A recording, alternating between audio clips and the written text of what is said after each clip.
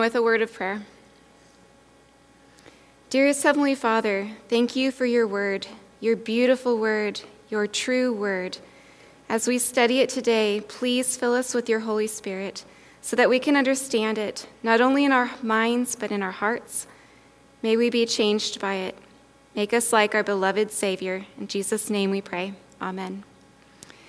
In 1993, in Shropshire, England, Robert Hendy Freegard conned a college student, John Atkinson, telling him he was an MI5 agent tracking an IRA cell. Freegard convinced John that one of his roommates was a potential member of the IRA. And in order to get the two other girls living in the house to leave, Freegard instructed Atkinson to lie, telling the girls that he had terminal cancer and that he wanted them to join him on a road trip to complete a bucket list before he died. Eventually, the bucket list charade fell through, and Freegard managed to convince the women of the MI5 lie as well. They constantly changed their appearance and went from safe house to safe house. They were told their families would be in danger from the IRA if they stayed in contact with them, so they cut off all contact except to pressure their families into giving huge amounts of money for their witness protection program. It took a decade for Atkinson and the girls to realize the life they were living was based on Freegard's lies. For Freegard's unfortunate victims, a false view of who they were as targets of the IRA caused them to act in ways contrary to their nature, lying to friends, cutting off relationships with loved ones, and draining their families financially. This is a picture of the truth we see in our passage today. A proper understanding of who we are has implications for how we live. Or more specifically, having been remade in God's image transforms how we are to live with one another.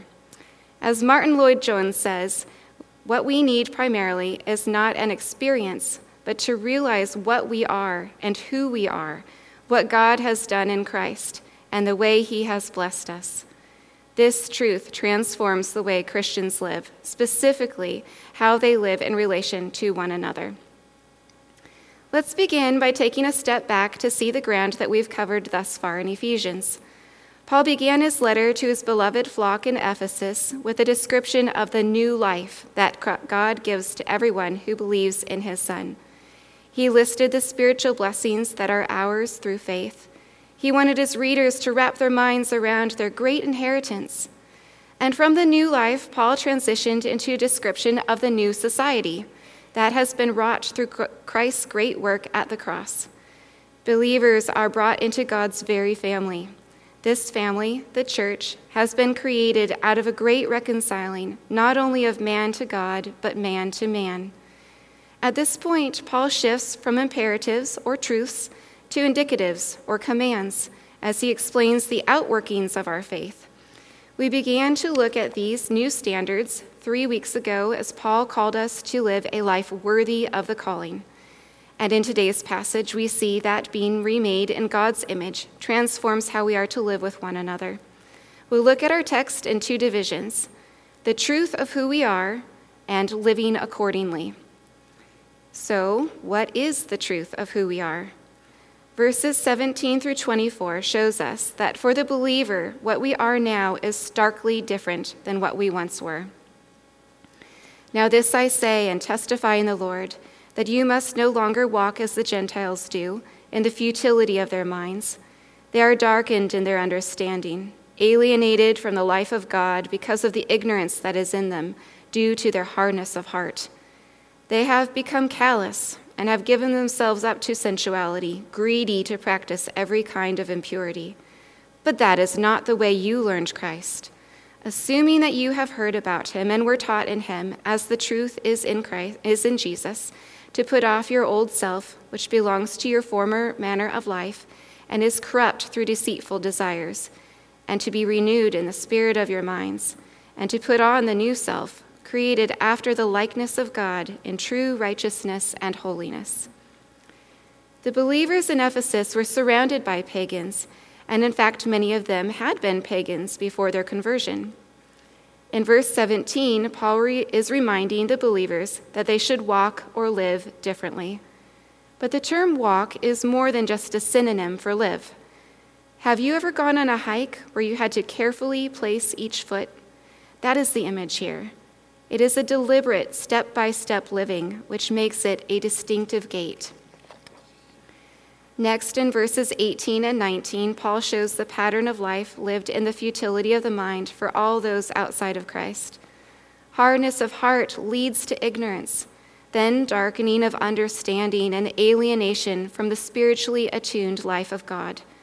And finally, a callous insensitivity takes hold, and they give themselves up to sensuality, greedy to practice every kind of impurity. The term futility is the same as that used by Solomon in Ecclesiastes in his refrain, "Vanity, vanity, all is vanity." Indeed, when stripped of our essential purpose in life, to glorify God, what do non-Christians have to live for? Their greatest achievements are like the monument of Ozymandias in Shelley's great poem, whose inscription read, "Look on my works, ye mighty, and despair. And yet, nothing beside remains. Round the decay of that colossal wreck, boundless and bare, the lone and level sands stretch far away." Praise be to God, this is not the reality for God's people. Our lives have purpose, and just as God kept a book of remembrance of the faithfulness of his people during the time of Malachi, our good works will likewise stand for all eternity. Paul traces the futility of thought that marks the unbeliever back to their being alienated from the life of God. This lays the culpability of their spiritual darkness squarely on their own shoulders. For as Romans 1:19 through 21 states, what can be known about God is plain to them, because God has shown it to them. For his invisible attributes, namely his eternal power and divine nature, have been clearly perceived ever since the creation of the world and the things that have been made. Therefore, according to Romans 1:18, it is by willful choice that unbelievers suppress the truth in unrighteousness and live far from God. Although our post-Enlightenment society sees reason as the primary driver of our hearts, Paul lays out the truth that it is actually the heart that directs the mind. If we are honest, we know this to be true. Think of Pharaoh and how clearly God made both himself and his will known through the plagues. Pharaoh's repeated going back on his promises and refusal to let God's people go were illogical and ultimately a reflection of his hardened heart. Here in Ephesians, the word hard is also used in our translation, and it is literally a word for a kind of marble. We see illogical, hard, heart-led decision-making in the world all the time. Even when unbelievers know the truth, they choose to ignore it or to desperately make up ways to discount it. This is most ardently done in relation to the truth of the gospel. For the heart in rebellion to God does not want to either admit that they are needy sinners, nor that God is rightly their Lord. Where does this leave the unbeliever? In a state of spiraling ungodliness. They are calloused to the prick of the conscience, and without the purpose of living for God's glory, they live for themselves. It is only logical that this combination would lead to the aim of fulfilling the flesh. But sin does not satisfy, and round it goes, with an ever more voracious appetite to find fulfillment from anything and everything that is not God. But this is not the reality for the audience of Paul's letter, and this is not the reality for us today if we are in Christ. In verses 20 through 24, Paul reminds the Ephesians of when he pastored them and taught them another way. Nay, he says it was Christ who taught them. It was not just another way they learned, but they learned Christ himself. They knew him intimately and dearly. Their minds were made new. They had been given understanding. They had been brought near to God. They had been made wise, and the eyes of their hearts had been opened. Hearts of stone had been changed to hearts of flesh. And while the Gentiles live in futility of thinking, the believers live by truth, the truth that is Jesus. We need to know that we have been remade, and being remade in God's image changes how we live with one another. In coming to himself, Jesus teaches that the old must be put off. To put off is literally to throw off, and fittingly so, because the old self is described as a vile, deteriorating garment. In Genesis, we see the first garments made to cover mankind's shame. This old self garment, rather than covering the unbeliever's shame, exacerbates it. Meant to conceal, it is full of holes and shabby. It smells. Rather than protecting, it infects and irritates. It must be thrown off. This throwing off was a renouncing of their sin and the recognition of their need. Next, in verse 23, the Ephesians were instructed to renew their minds. This is a rejection of the lies Satan first uttered to Eve and all the subsequent lies that try to distort the truth of who God is and what he has done. Renewing their minds was a cognitive and heart embrace of the truth of the gospel. Although I became a Christian when I was 3 years old, it wasn't until I was an adult that I realized I was responsible for my thoughts. And even though a thought may be true, it might not be something that should be dwelt upon. Indeed, 2 Corinthians 10:5 says, we must take our thoughts captive. In other words, even our thoughts are to be obedient to Christ. In Philippians 4:8, we are told to think about certain things. Whatever is true, whatever is honorable, whatever is just, whatever is pure, whatever is lovely, whatever is commendable, and if there is any excellence, if there is anything worthy of praise. And Isaiah 43:18 instructs us not to think about other things, such as the past, or as we see in Romans 12:3, not to think too highly of ourselves. My lack of diligence in this area led me to cycles of negative thought. We live in a world marred by sin, and if we only look at the injustice, hurt, failures, letdown, etc., it leads to despair. For years, I struggled with depression, and while I know this may not be true of all who struggle with depression, one primary aspect of moving past my depression was diligently taking my thoughts captive and turning my gaze to my Savior and ahead to heaven. At the moment of our conversion, our minds are intrinsically changed. But like the Ephesians, we are surrounded by the world, which constantly influences us, whether we realize it or not. Therefore, we need to return again and again to the Word, to renew our minds, to set before our mind's eye the truth, Jesus, his honorable fulfilling of all the promises despite the cost, his upholding of justice by paying the price of our sins, his purity as the Lamb without blemish, his loveliness. Commendable? He is more than commendable. He is praiseworthy and excellent above all else. We are to think about such things. Finally, when our trust rested on Christ, we put on the new man, which was created according to God in true righteousness. The language here harkens back to the creation account in Genesis. We were originally made in the image of God, but sin marred that likeness. How remarkable it is, then, that believers have been recreated in God's holy image. Last week we studied Malachi, and we saw a great distinction between those who feared God and those who did not. It is the same here. It is not a gradation, but two completely different kinds of mankind. This is why Christ told Nicodemus that nothing less than a new birth was necessary. The old must die, and a new creation takes its place. The old man was in Adam, fallen and enslaved to sin, hopeless to escape, and hopeless in the ultimate misery that life brings. But the new man has Christ as his head. He is freed from sin's control and freed to serve God. These three things the Ephesians had been taught, to put off the old, to renew their minds, and to put on the new, are infinitives, not imperatives.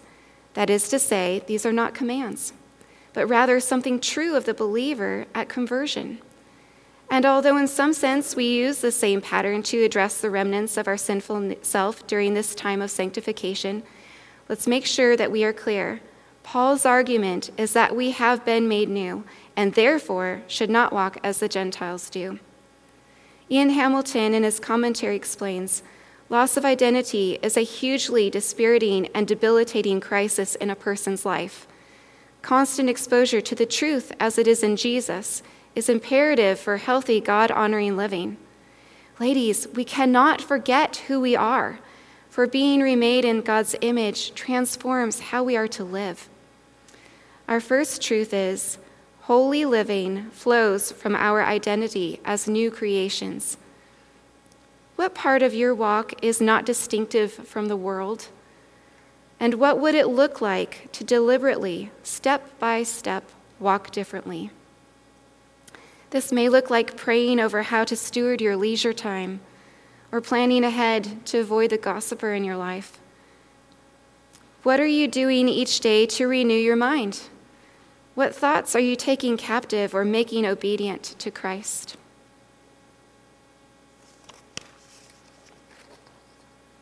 On days when you don't have an opportunity to sit down with your Bible, get creative and listen to it as you exercise or drive. Meditate on a verse as you empty the dishwasher or brush your teeth. Now that we have a clear idea of the truth of who we are, let's follow Paul's argument in its logical conclusion of how we are to live accordingly. Therefore, having put away falsehood, let each one of you speak the truth with his neighbor, for we are members one of another. Be angry and do not sin. Do not let the sun go down on your anger, and give no opportunity to the devil. Let the thief no longer steal, but rather let him labor, doing honest work with his own hands, so that he may have something to share with anyone in need. Let no corrupting talk come out of your mouths, but only such as is good for building up, as fits the occasion, that it may give grace to those who hear. And do not grieve the Holy Spirit of God, by whom you were sealed for the day of redemption. Let all bitterness and wrath and anger and clamor and slander be put away from you, along with all malice. Be kind to one another, tender-hearted, forgiving one another, as God in Christ forgave you. As I tried to wrap my mind around this passage, I wanted to find the logic of this list. Why these specific applications?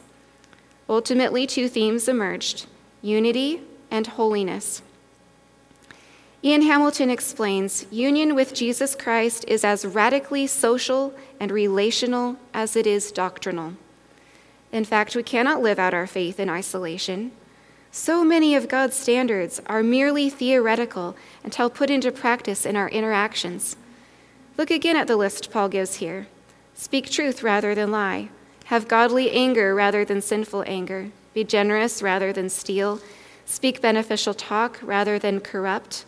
Be kind, tender-hearted, forgiving, rather than bitter, wrathful, clamorous, and slanderous. All of these are necessary for preserving unity as well as personal holiness. So being remade in God's image transforms not only how we are to live, but how we are to live with one another. Another similarity between all these imperatives is that they follow the pattern of what we learned at conversion.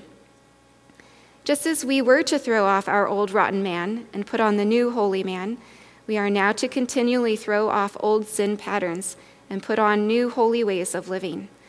This is a lesson Mikey has taught me repeatedly over the years that I've known her. If there's a sin that you are struggling with, find the opposite holy action and prayerfully try to put it on as you take the other off.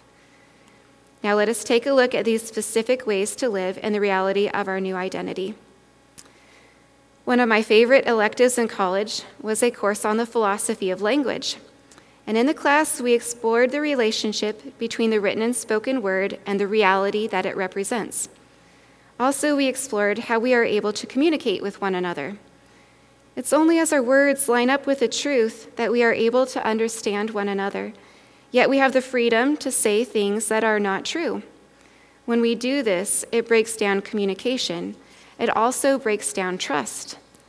Therefore, when words are not linked with reality, community disintegrates. So God calls us to speak truth to one another to preserve unity. For God, the relationship between words and reality is different. In the beginning, he spoke, and the world was created. His words not only align with reality, but they created reality. We can't create with our words, but we do reflect who God is as we speak the truth. Next, in verse 26, Paul addresses anger, saying, "Be angry and do not sin." Admittedly, it is very hard not to sin in our anger, so it may seem easiest to steer clear of anger altogether. But this verse shows us that there is a place for righteous anger in the life of a Christian. What is righteous anger? Let's look to Christ for our example. In John chapter 2, Jesus drives out the moneylenders with a whip, saying, "Take these things away. Do not make my Father's house a house of trade." Similarly, in Matthew 23, Jesus speaks 7 woes upon the scribes and Pharisees for their distorting of the truth. We have also seen God the Father express the same burning anger over the misleading of God's people by those who were supposed to be spiritual leaders in Malachi chapter 2, verses 2 through 3. "If you will not listen, if you will not take it to heart to give honor to my name, then I will send the curse upon you, and I will curse your blessings. Indeed, I have already cursed them. Behold, I will rebuke your offspring, and I will spread dung on your faces, the dung of your offerings, and you shall be taken away with it." These examples of angry rebuke are certainly outside of my comfort zone, and I would be willing to bet yours as well. Yet commentator John Stott exhorts, when we fail to express righteous anger, we deny God, damage ourselves, and encourage the spread of evil. We need to realize that apathy towards sin is denying God's holiness. There's a spiritual battle at hand, and although it may be inconvenient, awkward, and even painful, there are times when we need to call out sin in appropriate anger over its affront to our holy God. Strange as it may seem at first blush to include anger in a list of things necessary to promote unity, spiritual wisdom confirms that apathy only leads to division. Again, being remade in God's image transforms how we are to live with one another. A good thing can easily be misused and become a bad thing.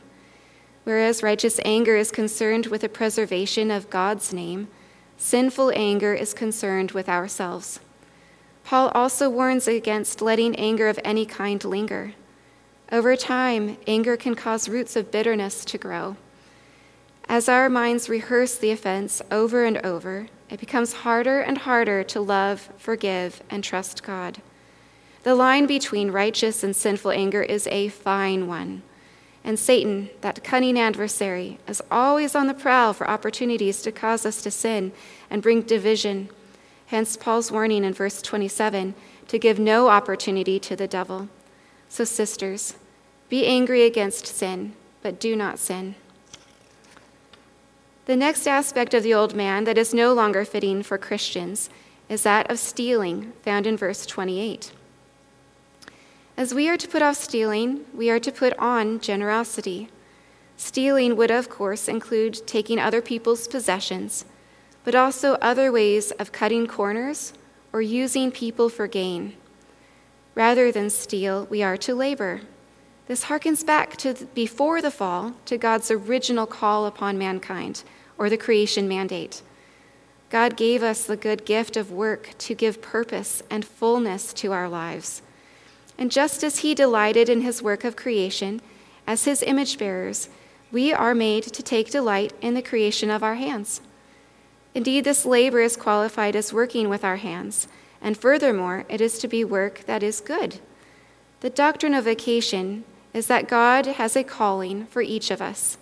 It is a call to do work that blesses those around us. This beautiful doctrine elevates seemingly mundane labor to that of worship of God. Sisters, if God has called us to be a helpmate to a husband, raise children, or be a caregiver, steward our homes, or work out of our homes, let us do it wholeheartedly so that we can be a blessing and glorify God. In this way, too, being remade in God's image transforms how we are to live with one another. There's a fairy tale I read my children recently about 2 sisters, one good and one wicked. One day, the sweet and kind sister happened to speak tenderly to a fairy disguised as an old woman. For her sweet words, she was blessed with the gift of roses and diamonds falling from her lips every time she spoke. When her sister heard what had happened, she rushed off to find the fairy. The fairy had changed her disguise, so the wicked sister did not recognize her and spoke rudely to her. The fairy then cursed the sister with the burden of toads and snakes leaping and slithering from her lips every time she spoke. What would our words look like if they took on physical form? Paul has already told us that we are to speak the truth in love, and that qualification falls true here as well. Verse 29 commands, "Let no corrupting talk come out of our mouths, but only such as is good for building up, as fits the occasion, that it may give grace to those who hear." Our words are to benefit those around us. Before we speak, we should ask ourselves, is it kind? Is it beneficial? Is it loving? Did you know Matthew 12:36 tells us that on the day of judgment, people will give account for every careless word they speak? A sobering thought. Our words have such power. James describes our tongue as a rudder turning a great ship. And Proverbs 12:18 says, "There is one whose rash words are like sword thrusts, but the tongue of the wise brings healing." May we, being remade in God's image, be transformed in the way we speak to one another. At this point, Paul brings the reality of the spiritual realm once again to the forefront as he warns us not to grieve the Holy Spirit in verse 30. What a picture of the heart of the third person of the Godhead, that he so treasures the unity of believers that when we misuse each other with our words, it casts a shadow on his heart. Further, this is the Spirit with whom we have been sealed for the day of redemption. We were sealed at the moment of our conversion, and the seal is a promise of our ultimate glorification. Like awkward teenagers, we live in a time of gangly potential called sanctification. Our spiritual minds haven't been able to keep up with the change in our stature, and we often trip up. It can be discouraging to know that we have been made new, but still see sin in our lives. What a gift is the seal of the Holy Spirit, assuring us that one day we will finally have nothing to do with sin. The Westminster Shorter Catechism describes sanctification as the work of God's free grace, whereby we are renewed in the whole man after the image of God, and are enabled more and more to die unto sin and live unto righteousness. This is exactly what our passage is about, throwing off sin, putting on righteousness, and being made more and more into the image of God. The Bible presents the work of sanctification as being something we are to do, and at the same time, something that God does in us.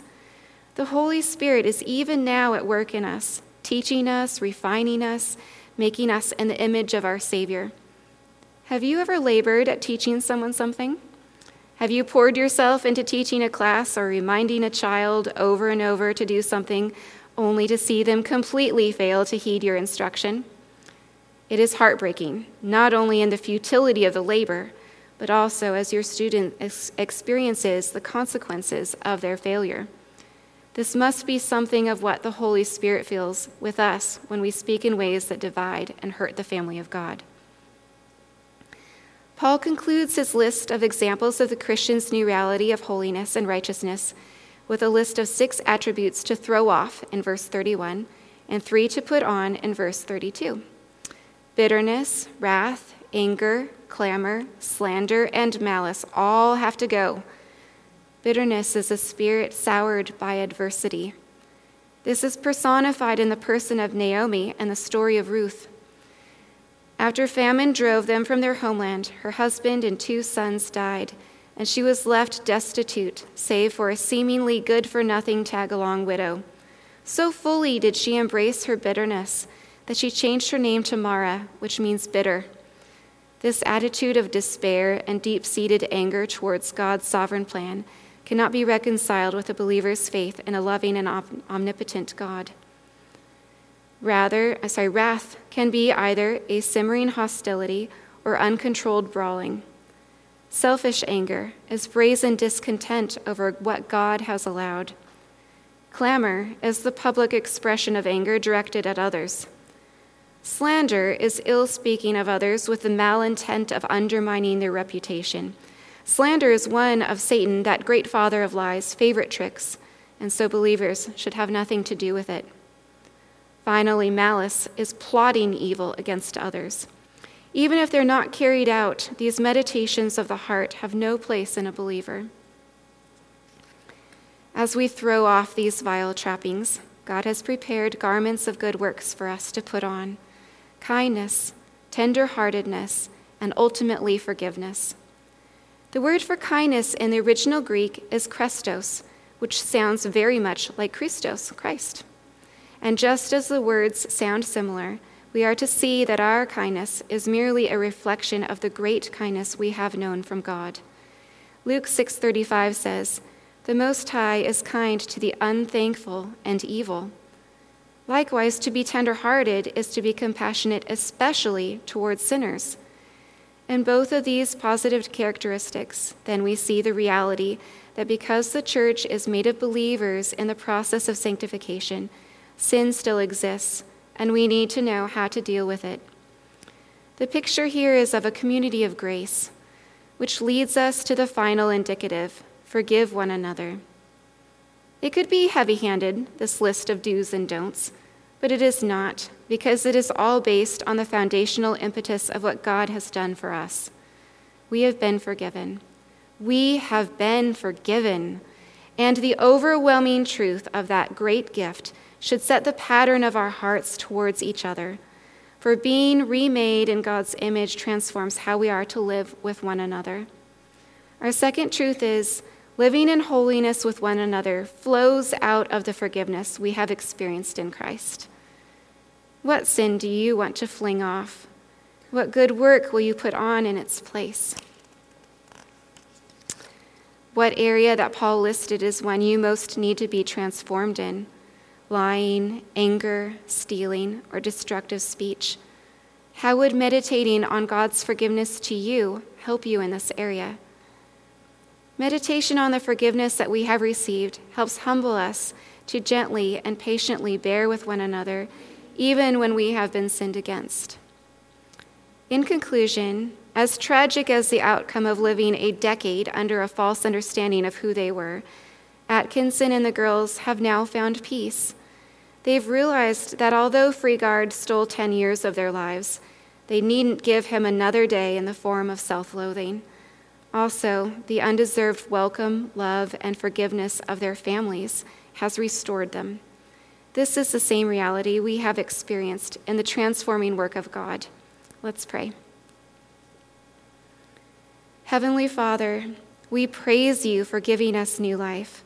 What love that you have remade us in your image after we marred your image the first time.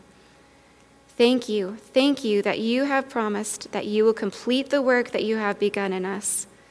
Help us to throw off the remnants of our old self that still linger, to renew our minds, and to put on garments of righteousness and holiness.